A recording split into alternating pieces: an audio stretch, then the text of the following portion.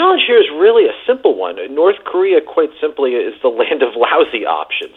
The president came out today with a strong statement saying that all options are on the table, a common phrase that we use with Iran, North Korea, and many other of these rogue regimes. The challenge is, though, that I think anybody who studies North Korea or Northeast Asia knows that a military strike is a really bad option.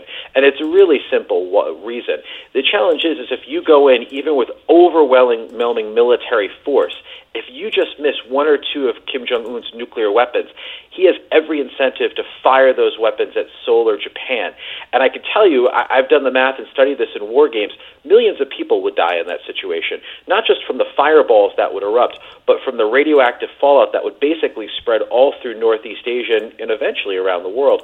So the military option is really a tough one. I think where Trump is going to go to is essentially he's going to open his Cold War playbook that we've got to dust off from Ronald Reagan back in the 1980s, and we basically need to do containment on steroids. Very simply, constraining the amount of resources that go into North Korea so we don't wake up someday and them having a hydrogen bomb or a much longer range missile that can hit all of the United States. Those are crummy options, but I think they're the best ones short of war.